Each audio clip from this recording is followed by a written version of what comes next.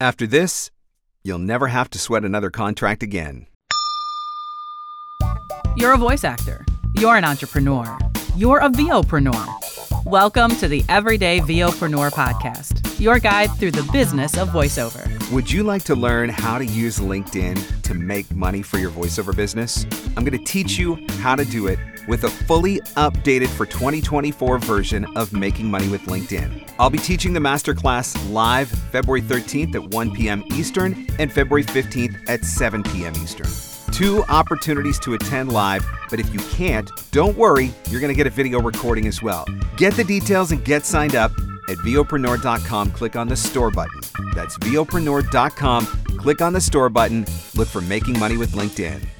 The VOpreneur podcast. Hey, it doesn't suck. Not as funny as Conan. Not as cute as Seth Meyers. Not as smart as Colbert.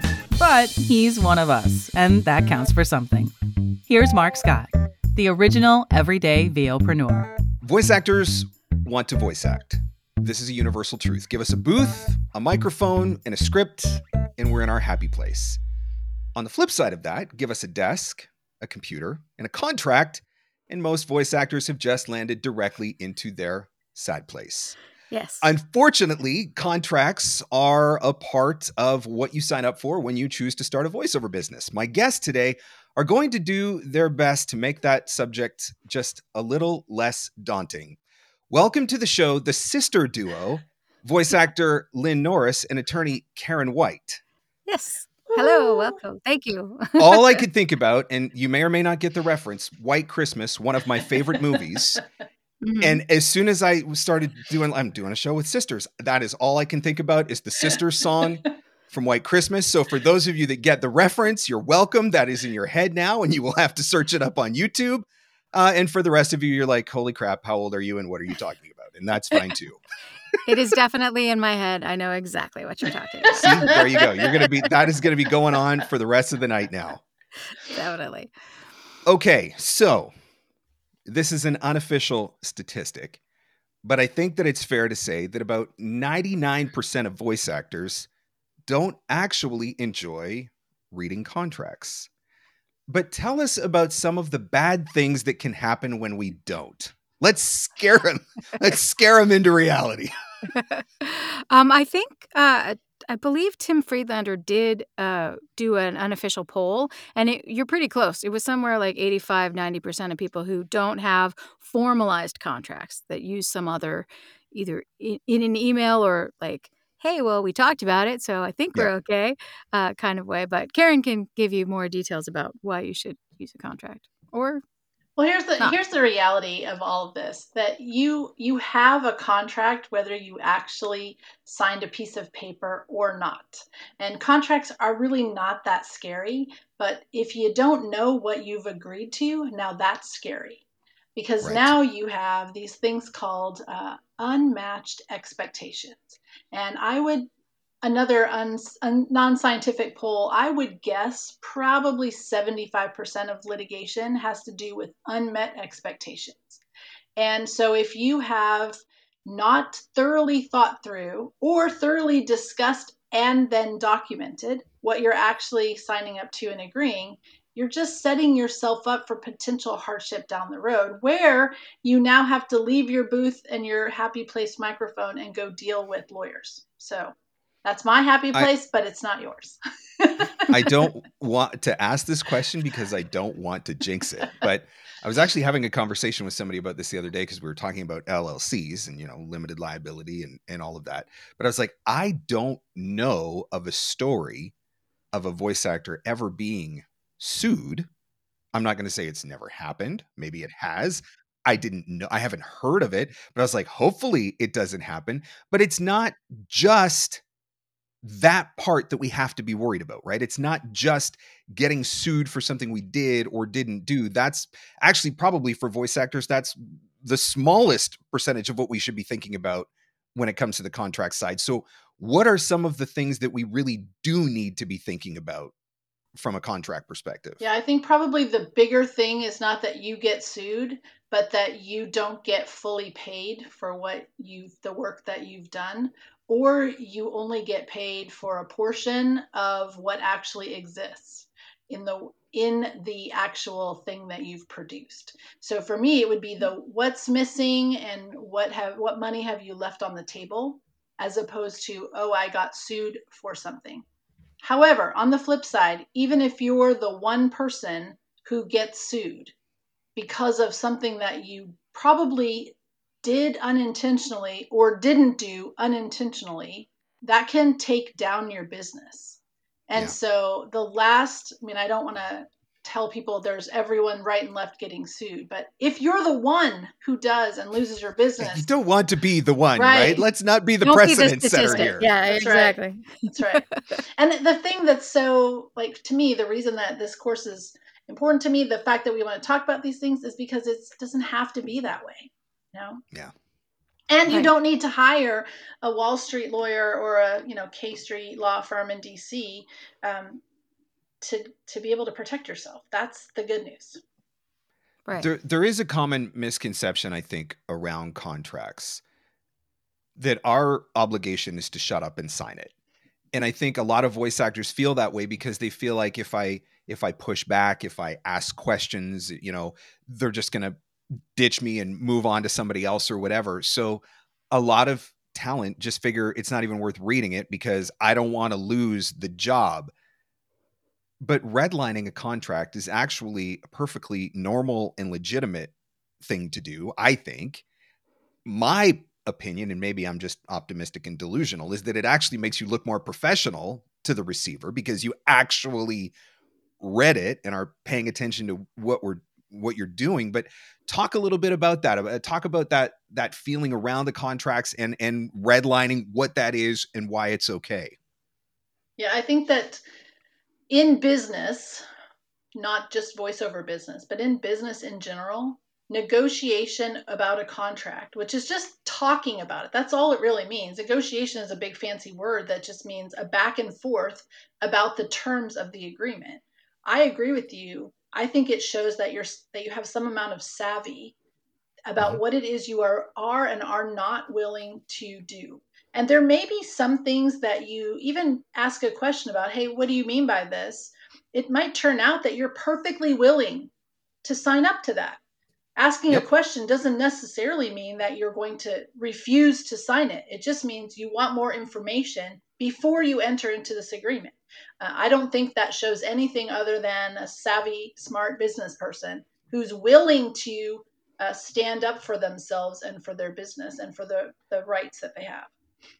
I would so much rather ask the question and risk looking stupid than find Right. out a year down the road that, I signed my life away, or you now have, rights to my first child, or whatever it is. Or Like, you gave up the right to fight back if, yeah, you signed something that said that you agreed that you were part of the construction of the contract when you weren't.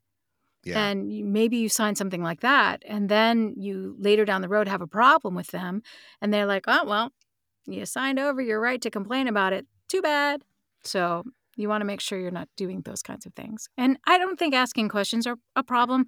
I have a client that has a pretty complicated contract, and they were perfectly willing to have a conversation about it. So I think sometimes we just are afraid, oh, well, they'll have to go back to their lawyers and they won't want to waste their time and they'll just find somebody else who will do it. And I don't know that they picked you for a reason. You weren't just the first voiceover person they fell over. They picked you because of your audition or because they know you. So they want to work with you.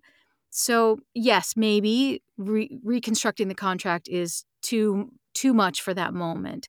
I had that experience as well, but for the very next contract, it wasn't. And so I was like, okay, well, just, we were able to figure out moving forward how to fix it in the next one. So does that protect me from the last one? Not entirely, but there are options. Like talking is still way better than just being afraid and yeah, signing 100%. away something you don't want to sign away. It's So. that the problem is you get these standard boilerplate agreements that they use for like every vendor, regardless Right. of what that vendor is. And as you start reading through it, you're like, you probably redline half of it because it has absolutely no bearing on voiceover whatsoever. And so on one hand, you're thinking, what difference does it make? It has absolutely no bearing on voiceover whatsoever. But on the other hand, I'm thinking, why leave it in there just in case, or there's something that I don't understand? And that, I think, is part of the problem. But Lynn, and you can probably speak to this because you're on the voiceover side. I can say that for the number of times that I've redlined a contract and sent it back or asked a question, more often than not, the response is, I have no idea what that means, or we didn't even know that was in there, or, oh yeah, absolutely, we can take that out. I get those kind of responses more than I've ever got a sign it or we're not hiring you. Yeah. What has your experience been? Is it similar? I've never had anybody say, you have to sign this one. The one time where it was like, oh, okay, well, this went through a lot of lawyers. Is there any way we can work together on this? That was the only reaction where it was like, can you please sign this one so we don't have to delay this project? But yeah, I mean, they were worried about me because I could have easily said, nope, absolutely not. I will not sign this. You must go back and fix it. And they would have had to because they would wanted to work with me. But I mean, there are ways, of course, to have a good working relationship that you don't have to. But I think, yeah, I've also signed contracts where I have redlined things and they've said, oh, yeah, that's for other vendors. We're fine. Yeah, that's fine. Sign it. Yeah, no, we get it. That's totally okay. So it's certainly worth it. I mean, I have to confess that one of the reasons that I wanted to do this class with Karen and have it for the VA for VO community and others is that, I don't always use a contract. I'll sign the contracts, but I don't always use one myself. I tend to use email. I mean, I certainly document everything, have something in writing that just at least confirms what we've talked about on the phone, if we've talked, that kind of thing. But I would like to. I would like to have some more formality. So another piece of this class is to help people understand that it doesn't have to be quite so formal or quite so scary. Like you can write things in kind of in any order. And so we talk about the structure of what a contract looks like and how that, I mean, you can literally write it on the back of a napkin if you want to. You bring up a really great point. So let's go into that, which is email. 90% of the deals that I do, right or wrong, hopefully not too wrong, I guess I'm about to find out, 90% of the deals that I do, it's through email exchange, but they will ask me, so they ask me for a quote, right? So then I write back for a very clear explanation of what is the intended usage, how long is the project, all of those sorts of things. So I get all of the details outlined, and then I'll provide them a quote, and then I'll ask them to confirm. And so then they respond back and confirm, yes, it's this, and this. And my assumption was always, okay, I've got it in writing, they've confirmed, we outlined all of the things. Is that okay, or am I going to get screwed one day? Well, I'll give you my very favorite lawyer answer, which is it depends. You might be okay. Are you sure that's lawyer answer? That sounds like political speak to me. I don't know. It depends because it will depend on the jurisdiction where you are working, if there are any specific commercial code requirements for certain things. So sometimes it's worth asking a couple questions as you're figuring out how do I want to do this. But the basics of contract law is, did you have an offer? Was there acceptance? And is there consideration? So are you going to do something for someone? They're going to give you something in exchange, and you all have agreed to that. That's the basics of a contract. So in an email chain, you would need all of the emails to make all of those elements to prove them. So why we make such a big deal about these written contracts? Because it's easier to document. And the only reason you ever want a contract is when someone's not following it. And then you want to make sure you have something documented that you can easily put in front of a judge or an arbitrator or someone to say, hey, see, this is what we agreed to at the time. And it's not based on someone's recollection or this is what I meant by this. This is why when you look in contracts, you'll see definitions and terms and conditions. Those are to make sure we all understand what the words mean that are in this thing that we're now showing to someone to say, see, they said they would do X. So the really basics that you have documentation of an offer, an exchange of something worth value and agreement upon that. That's what you're looking for. So see, contracts are not that scary after all. Never delete your emails. Right. Right? Never delete your emails. The other thing that I'll tell you, just to kind of throw in a little thing about emails, is that there's this thing called metadata. There's all these other things that litigators worry about. And so sometimes just having an email all by itself that's resident on your server, you may have some risk there. So one of the things that I tell folks is to take all of those emails and put them into some sort of document, like take all your emails, put them in a PDF, make them into a PDF document, put that somewhere so that there isn't any issue of you altered an email, it vanished off your server, et cetera, et cetera, et cetera. So just a little pro tip there. What kind of voiceover work would you like to do? What is the genre that you dream about booking work in? For me, it's all about documentary and TV narration.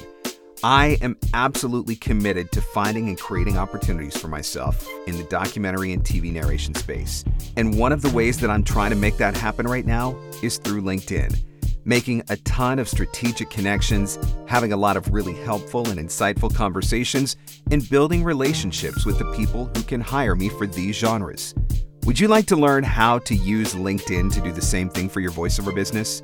Would you like to learn how to maximize your profile so you can get found in search? Would you like to learn how to grow your network strategically and build relationships with the right people?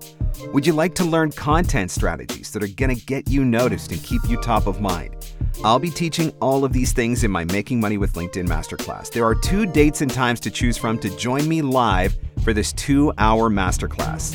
February 13th at 1 p.m. Eastern, February 15th at 7 p.m. Eastern. Now, just as a note, even if you can't attend live, sign up anyway because you're going to get access to a complete video recording. And one more thing, everything that I teach in this class can be done with a free LinkedIn profile. Go to VOpreneur.com, click on the store button, and look for Making Money with LinkedIn. VOpreneur.com, click on the store button.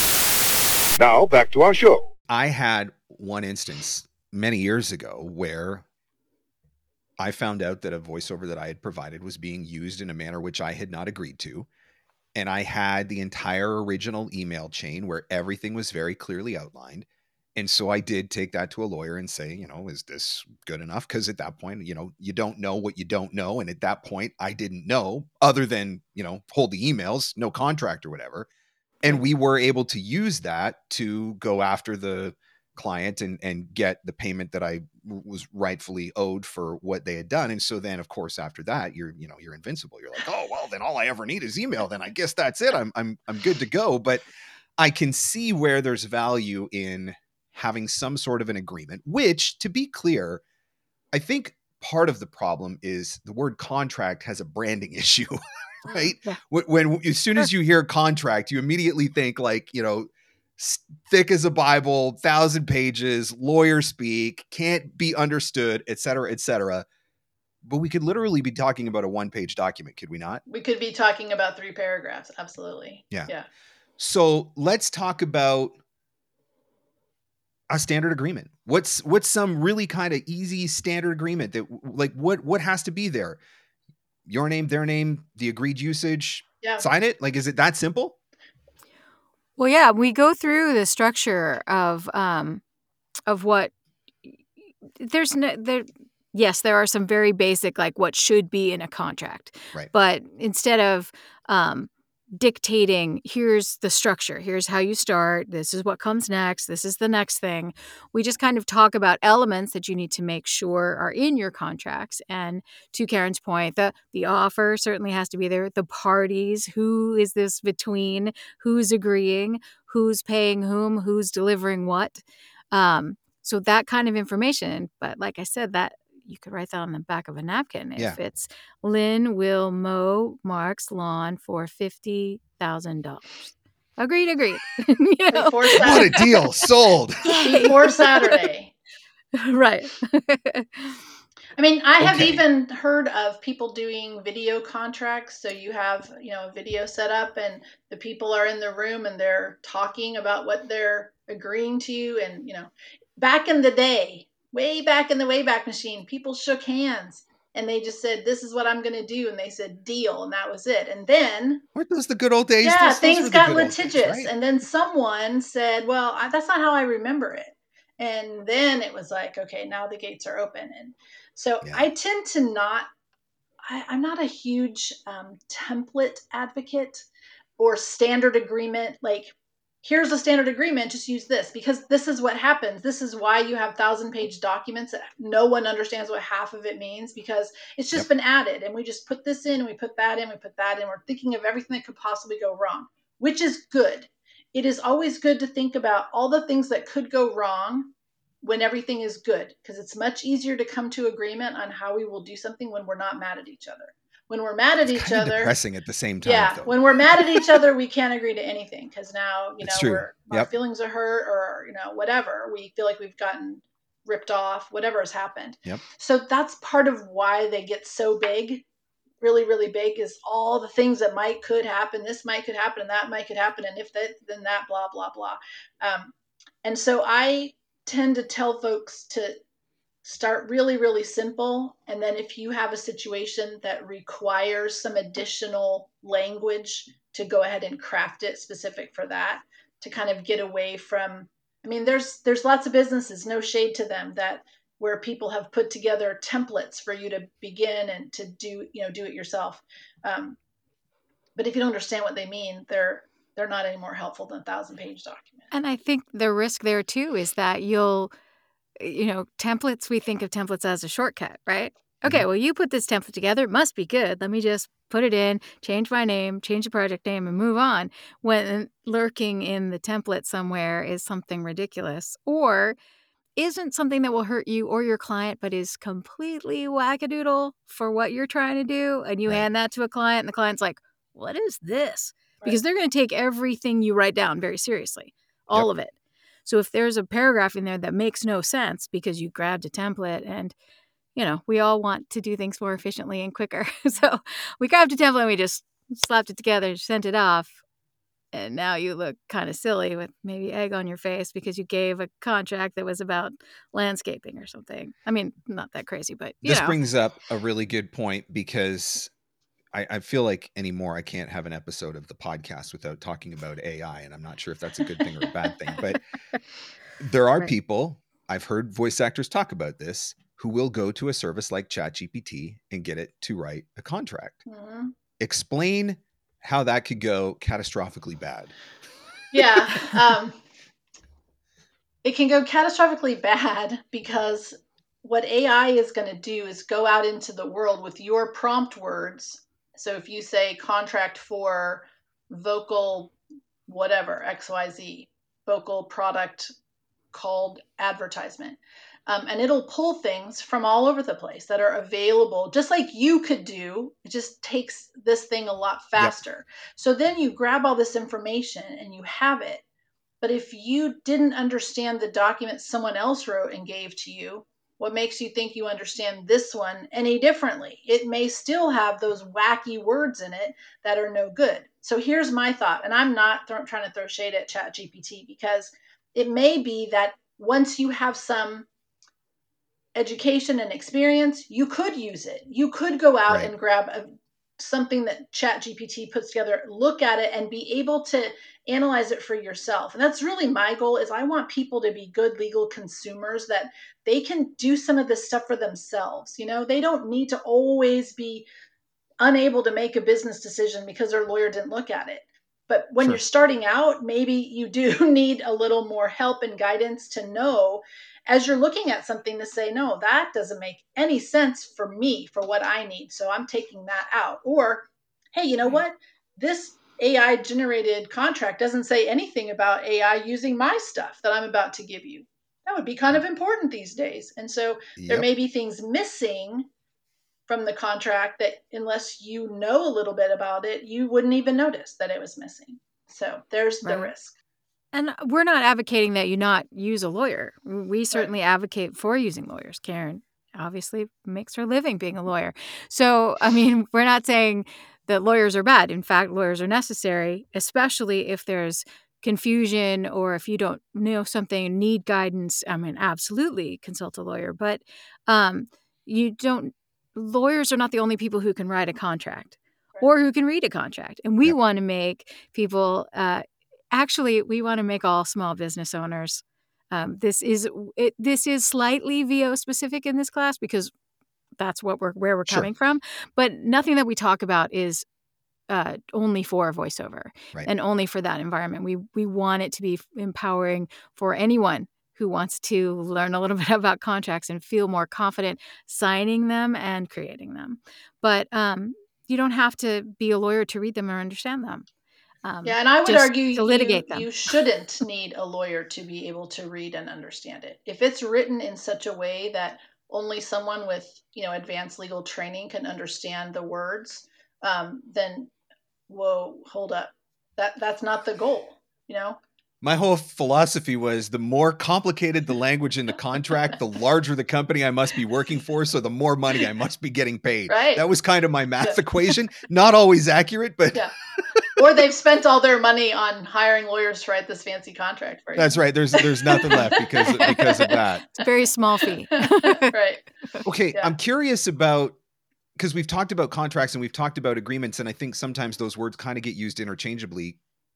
Can they be used interchangeably, or is there a difference? Can you talk to that a little bit? I can. A contract, an agreement, it's the same thing.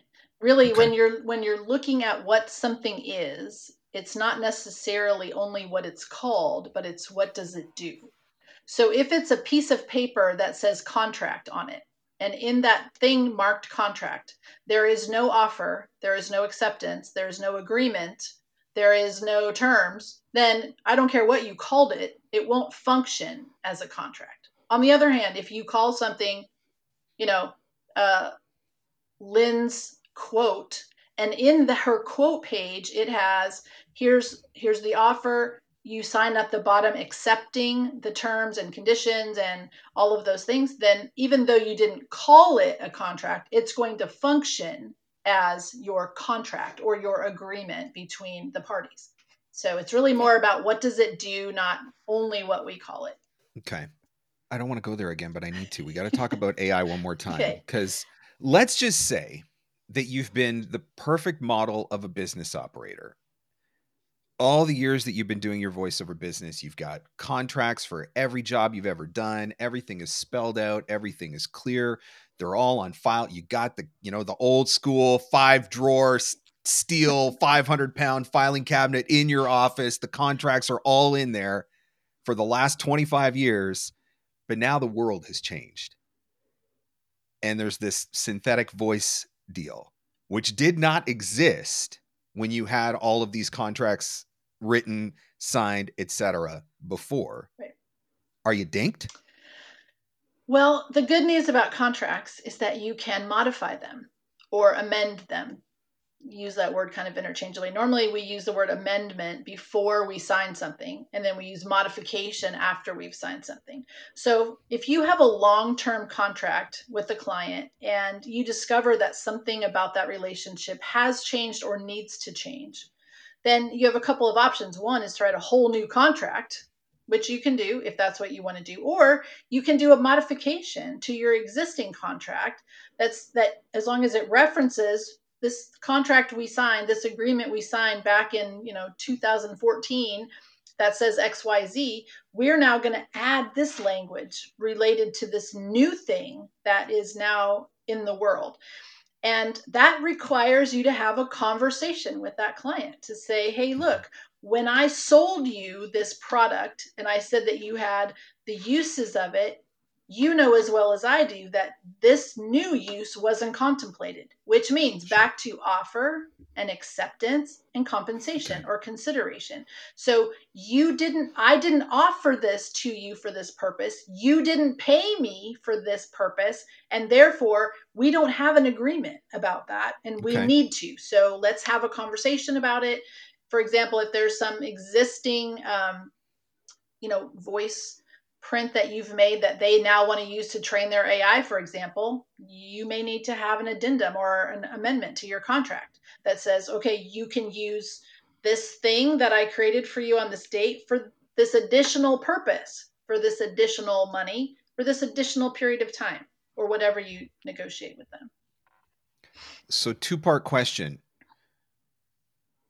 If we assume that we had the contracts in place previously and we had the offer, we had the agreement, and it did not include AI, synthetic voice, etc., do we or can we reasonably assume that we are safe, or should we be looking at going back to some of these jobs and some of these clients and asking to make an addendum to the agreement?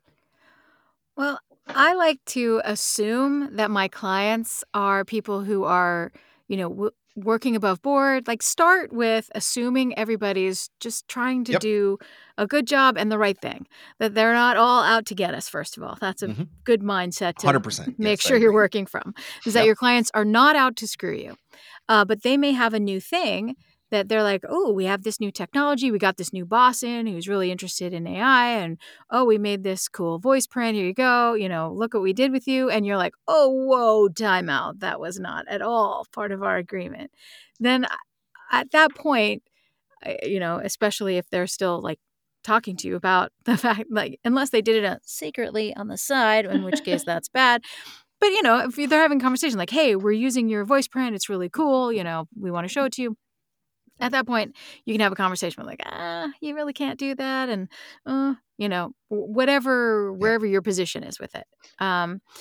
But yeah, there are lots of places to check now to see. There are more companies coming out with ways that you can check to see if your voice is a part of Tim Friedlander, because Nava has been doing all of the AI stuff. He posted about something, I'm going to probably quote it wrong, but they're working on software that will let you store your voice print safely, and that it'll let you use that voice print to figure out if your voice print's part of any other voice prints in the world that you didn't say was okay.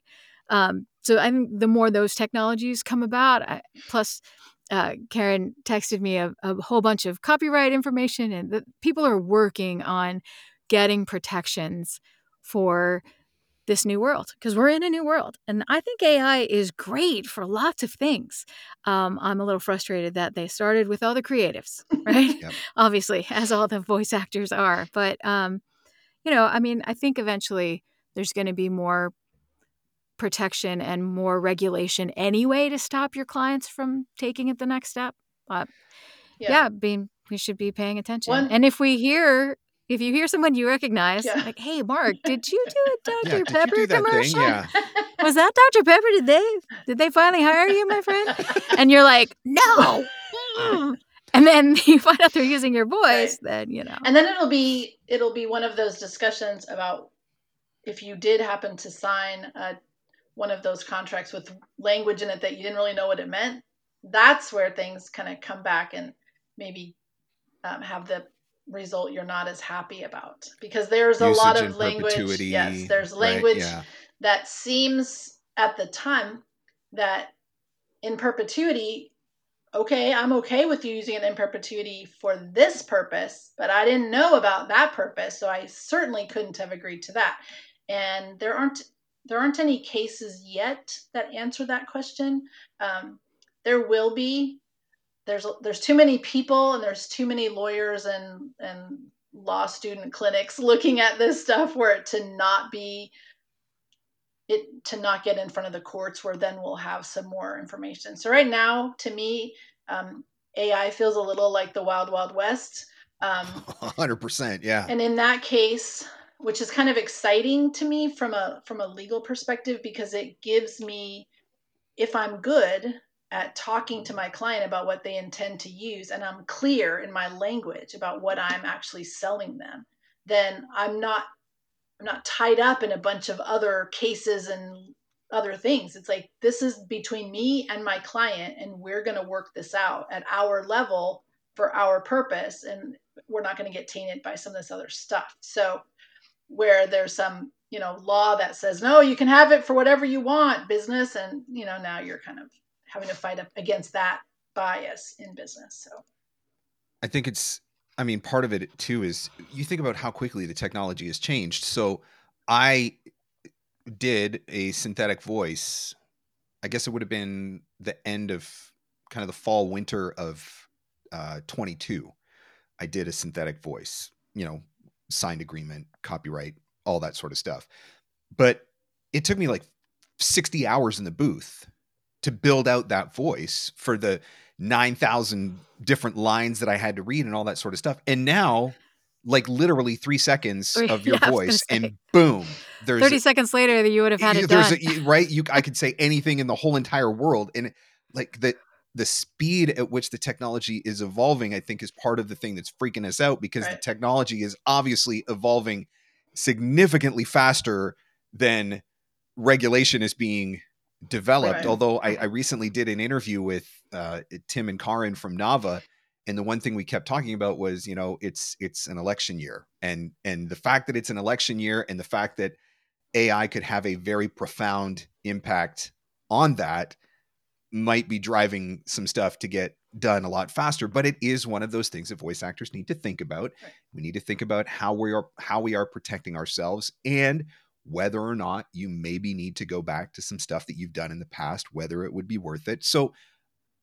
you talked about, the ability to go back and add an addendum or whatever. Could it be as simple as the AI writer that Nava's created? Could you use that?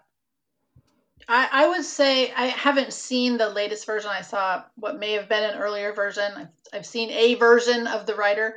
It may be the latest, unless they've done yet another. I grabbed the latest for our class. So yeah, we talk about it a little bit in the class. We've seen it, and the issue with applying something retroactively to something that's already taken place is that you need to address that. So it may be that the writer is a really good place to start to talk about what are the kind of uses, but then addressing the fact that, look, I voice actor have been paid a certain amount, but there is an additional amount that I believe I'm due if you're going to use my voice print for something else that we didn't discuss. And then all those terms that are in the rider. The thing I think is really great about Nava putting together that for you is that they've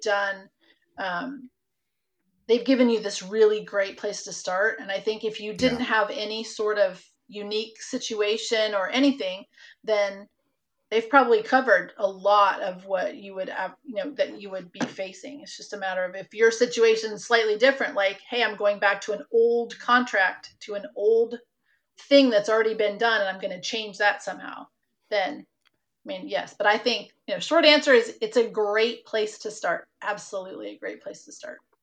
So going forward anyway, at the least going forward, it's something to think about including in the projects that you're creating as a way of protecting yourself. I think the challenge with that becomes that, I guess, really in the world that we live in now, a synthetic voice could be made off of a project that you did, but it doesn't have to be done by the person that was responsible for the project. It just has to be done by somebody who got access to the audio. And I think that's part of the Wild West nature of all of this, right? Like I've already said, I'm so dinked because of this podcast and my YouTube channel. Like, I'm just, there's not, like, I'm dinked. I could send the novel writer to the whole world and it wouldn't matter at this point. My voice is out there so much, but I think one thing we need to think about that is slightly comforting to me is that a lot of the work that is being done right now in the regulatory space has to do with how people use voices that are kind of available out in the world. So I know that it's somewhat frustrating for business folks who maybe want regulation to focus more on how should people in business relate to each other and how can you do this and all those. But right now I'm feeling a little comforted that the regulations that people are looking at, for example, the Copyright Office and others, that really is regulating how you can use something that exists already in the world that you didn't personally create. And so I think, like, maybe that's step one to help us take a little bit of a breath and go, okay, And then get a broad-based kind of blanket solution and then start to niche it down to because really, industries and if whatnot. you're in a contract negotiation with someone, you can address that stuff. You don't need a law. You don't need a regulation. You need a conversation between you and the person that's buying your voice to make agreements about things. And then it doesn't matter what the regulators do. It's how do we, control, or what remedies do we have if one of these other wild actors out here does something that's, unfair? That's where the regulation is right now, which I think is probably the right place to start, because we do have the ability to protect ourselves through agreements. Okay, that makes sense. Also, the more visible a person is, the higher power position they're in, high celebrities, high politicians, if their voices get cloned and used inappropriately and they're unhappy about that, they're more willing to They got a lot more money to push this through a little bit faster than I do. Exactly. So, well, not just you. I mean, you certainly have way more than I do. So, it's that. But it's got to start somewhere, right? Right. Somebody, and I think, going back to what I said earlier when talking with Tim and Karin, I think the election year thing is think that has brought a level of expediency to getting some of the basic blanket protections in place. But you make a valid point that this is still some regulation or no regulation. It's still something we can talk about with clients. It's still something we can include in a contract or an agreement, or, use the NAVA rider or whatever, where the regulations are going to come in to play, I guess, is on the other side of this. If something bad happens, and outside of the contract, that's where it comes into play. Yeah. I think the first litigations will be in the copyright arena, which is good for everyone who may be protected by copyright. We talk in the class a little bit about this kind of scary term that y'all use called work for hire, and how that plays into the copyright protections and other things. And so, again, good. That's why I say understanding what you're actually signing up for is important. So, it's a wild world, but that I call that kind of being on the bleeding edge, which is where I like to be sometimes, because I think that's where we actually get to do the work that's specific to what matters to me. In my business, this is what matters to me, and I want to work with clients that are willing to have those conversations and agree to those protections. Because if they're not willing to do that, do I want to work with them? That's the next question that valid question. I tell my clients if someone's asking you to do something that makes you uncomfortable and they're unwilling to give you the protection that they're not going to steal your voice, then maybe they're going to steal your voice. Maybe that's their whole plan, And I can say from my experience, I've had a couple of instances in the past where there was language in the contract I was not comfortable with. I asked if we could have that language removed. Their response was, "We're never going to do that anyway." And I'm like, great, then take it out. Well, they didn't want to take it out because then they got to go back to the lawyer. So they were just trying to get me to just, rely on their word, which I don't want to just go and say, well, you're a liar, right? But if it's in the contract and I sign it, then it doesn't matter. Ultimately, if they gave me their word. And so I do have to, I have had times where I've said no and I've walked away and not felt bad about it, because to your point, is this somebody that I really want to build a working relationship with anyway, if they're not willing to, have that conversation or make that accommodation. So that's a totally valid point, something to think about for everybody. To that point, and also to bring in the AI, I did investigate building an AI voice, which was for a project that I thought was going to be very restricted, just to a certain level of developers, not used for anything else. So we're about halfway through, and they send me the contract. I send it to Karen, who says, "Don't sign this." Do not sign this. And we all need a sister who's a lawyer. You are My sister's a massage therapist. I mean, there's good, that can be good sometimes, but. And I kind of had known that anyway, or suspected that anyway. I'm like, oh, there's a lot of scary stuff in here that I don't know if that's totally true. Let me send it. Don't sign this. Do not do it.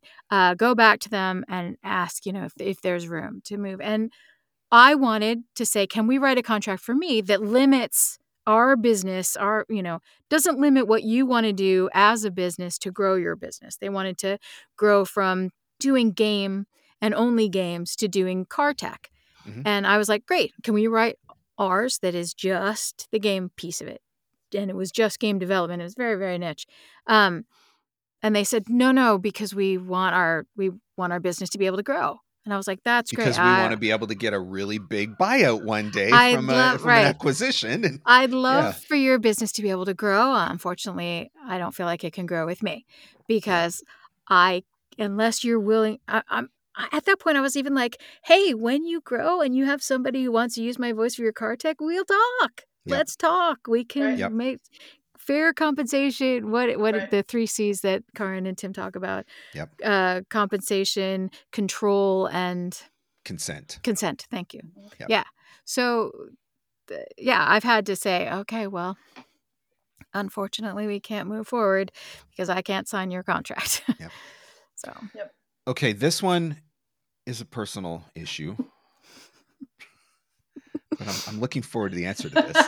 If you sign an NDA and then you start talking about the big project with the big client that you just signed the NDA for, but you can't name names or really say anything, but you're just excited and wanted everybody to know, so you posted it all over social media.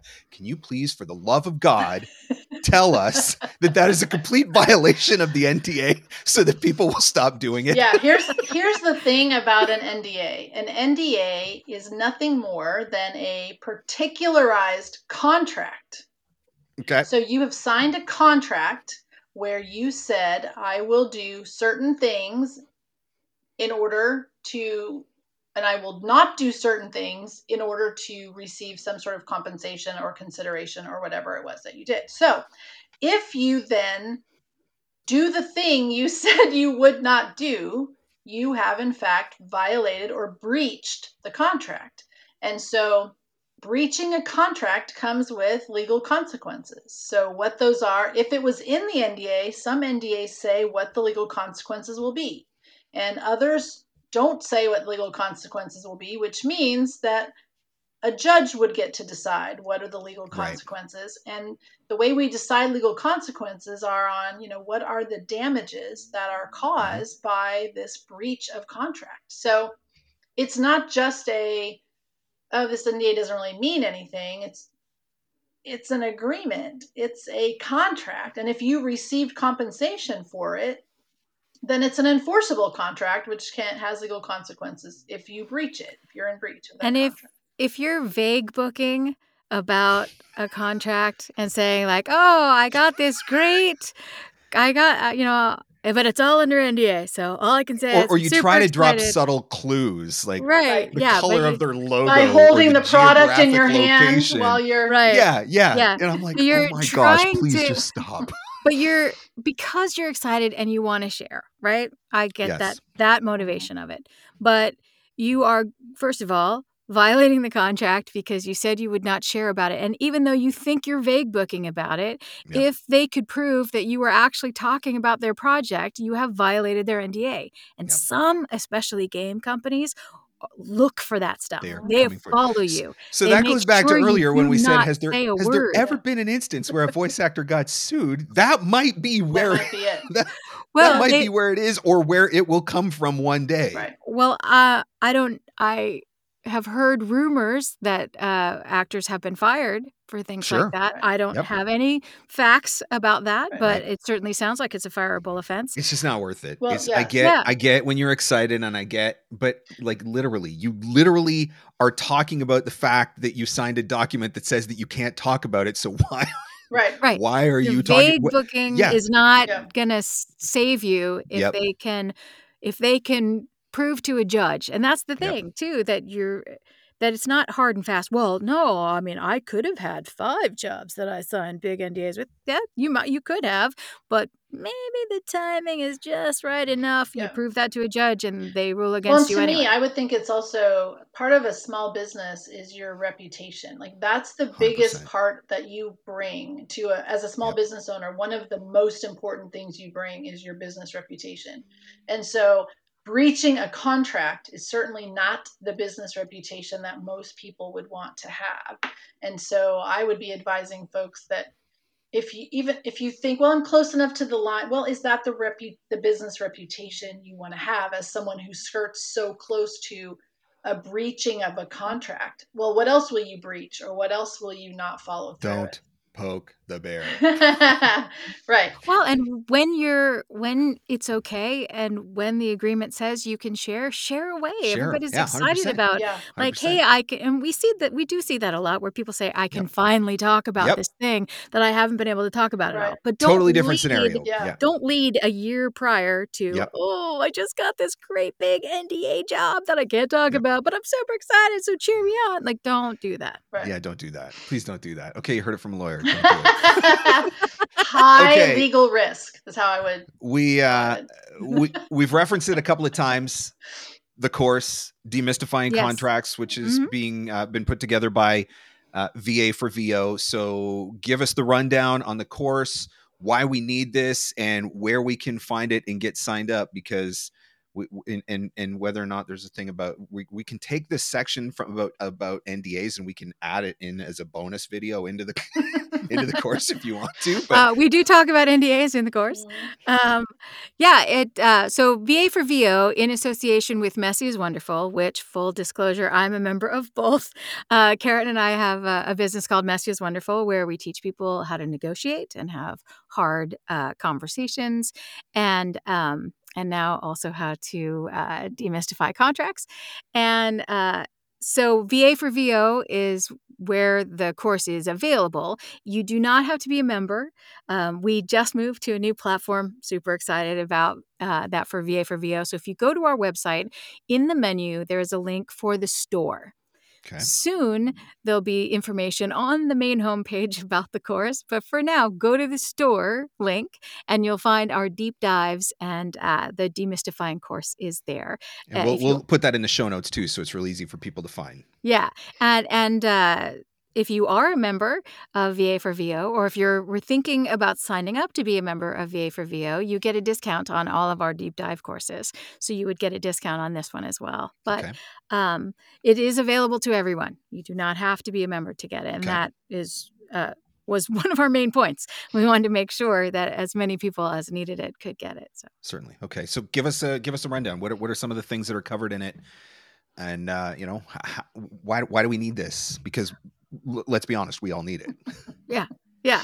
Well, I'll give the quick rundown. We talk about the basics of contracts, and Karen gives a little contract 101, and then we bust some myths, because there's plenty of myths about what is and what isn't with contracts.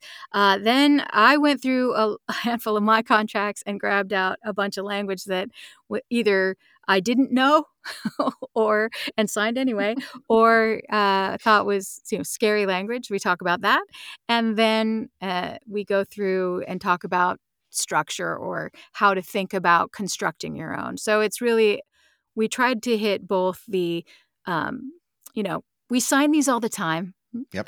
It's about time you understand what you're signing. 100%. And then if you also want to use them in your business, here's how to think about constructing them. So, but Karen I'm lucky because I can just go to my sister and ask these questions of.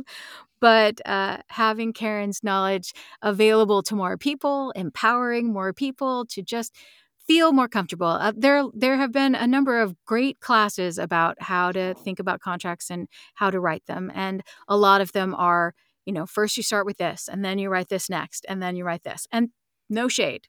That is a way to go about having contracts. But we wanted to do something a little different, which was to empower people to have a fuller knowledge, just fuller general legal. Don't be so scared of legal stuff, so that then you're empowered to see something we didn't talk about and not immediately head in the sand, sign anyway, or run away from. So I think that in and of itself is the biggest thing, right? Because I know from conversations that I have with voice actors and coaching sessions, how many of them have just signed it and sent it back out of fear, or signed it and sent it back out of, hate to use the word ignorance because it doesn't sound like the right word, but you don't know what you don't know. Right. And you Right. assume that, they're smarter than I am, or their lawyer's smarter than I am, or whatever. So you sign it and you send it back. And so just getting voice actors to actually read what they're signing, that in and of itself would be huge. But this Wild West world that we are moving into with technology and synthetic voices and all of that, it only amplifies the importance for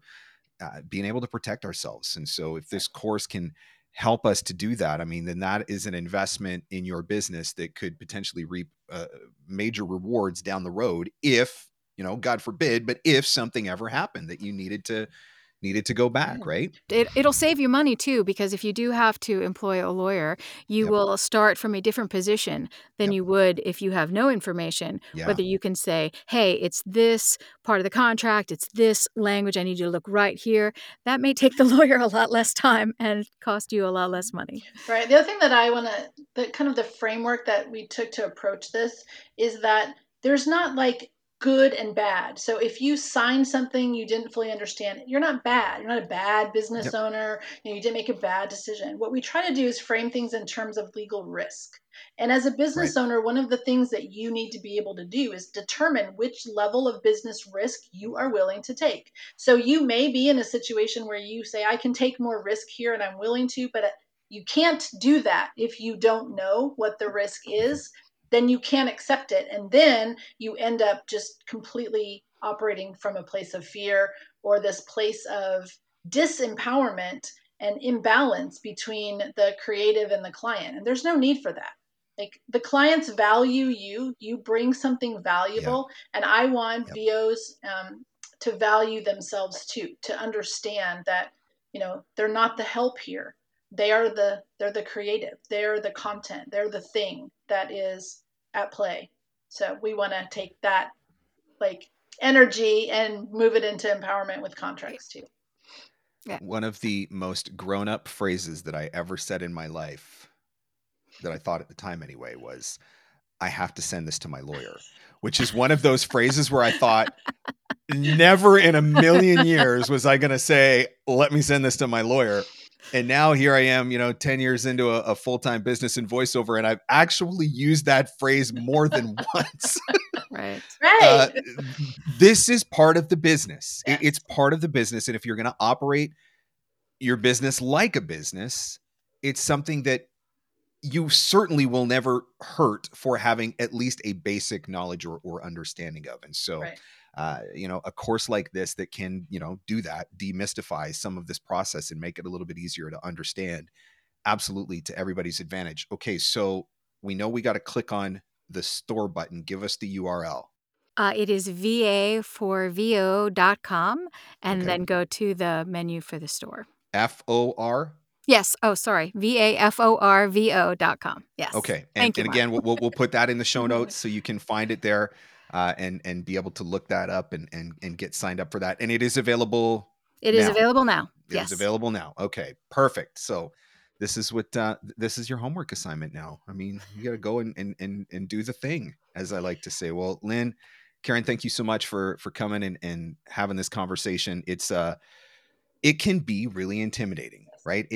Especially if you've never done anything like this before. And the first time that you read one of those contracts, that you don't know if you want to cry, or if if you want to, if it makes you feel like, oh, I'm a legit business now. It's a very conflicting feeling. Right. On one hand, I'm like, I'm a boss now. And on the other hand, I'm like, I'm I just a want to boss. cry.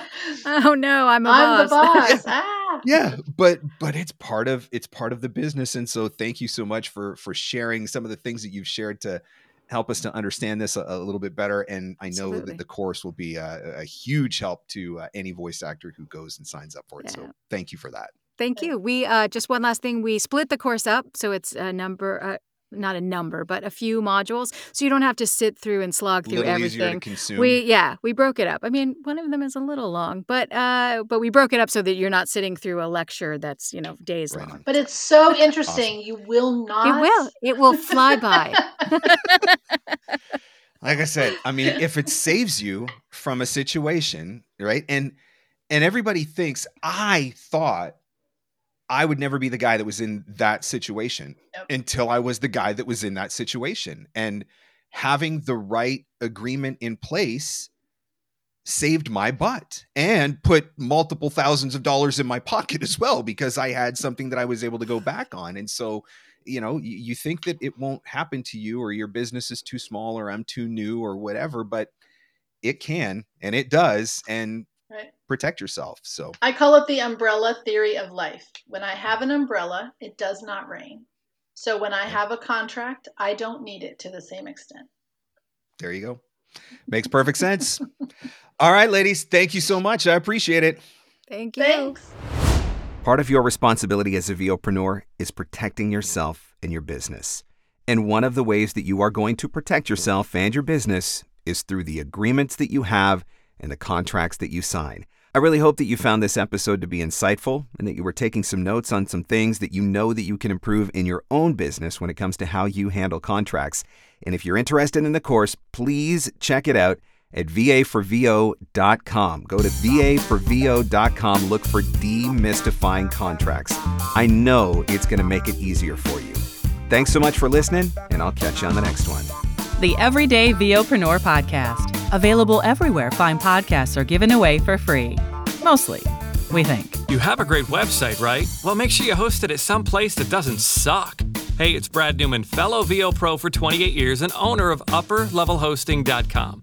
People ask why us, and that's simple. We make it easy, respect your time, save you money, and just make all the magic happen. You don't need to know all the tech stuff when it comes to hosting your website. We got you. Ask around. Tens of thousands of client interactions later, and 6 years of amazing customer service, and not a single negative complaint, ever. UpperLevelHosting.com. And see. And that's a wrap. Thanks for hanging in. Thanks for hanging out. Want more VOpreneur goodness? Jump online at VOpreneur.com.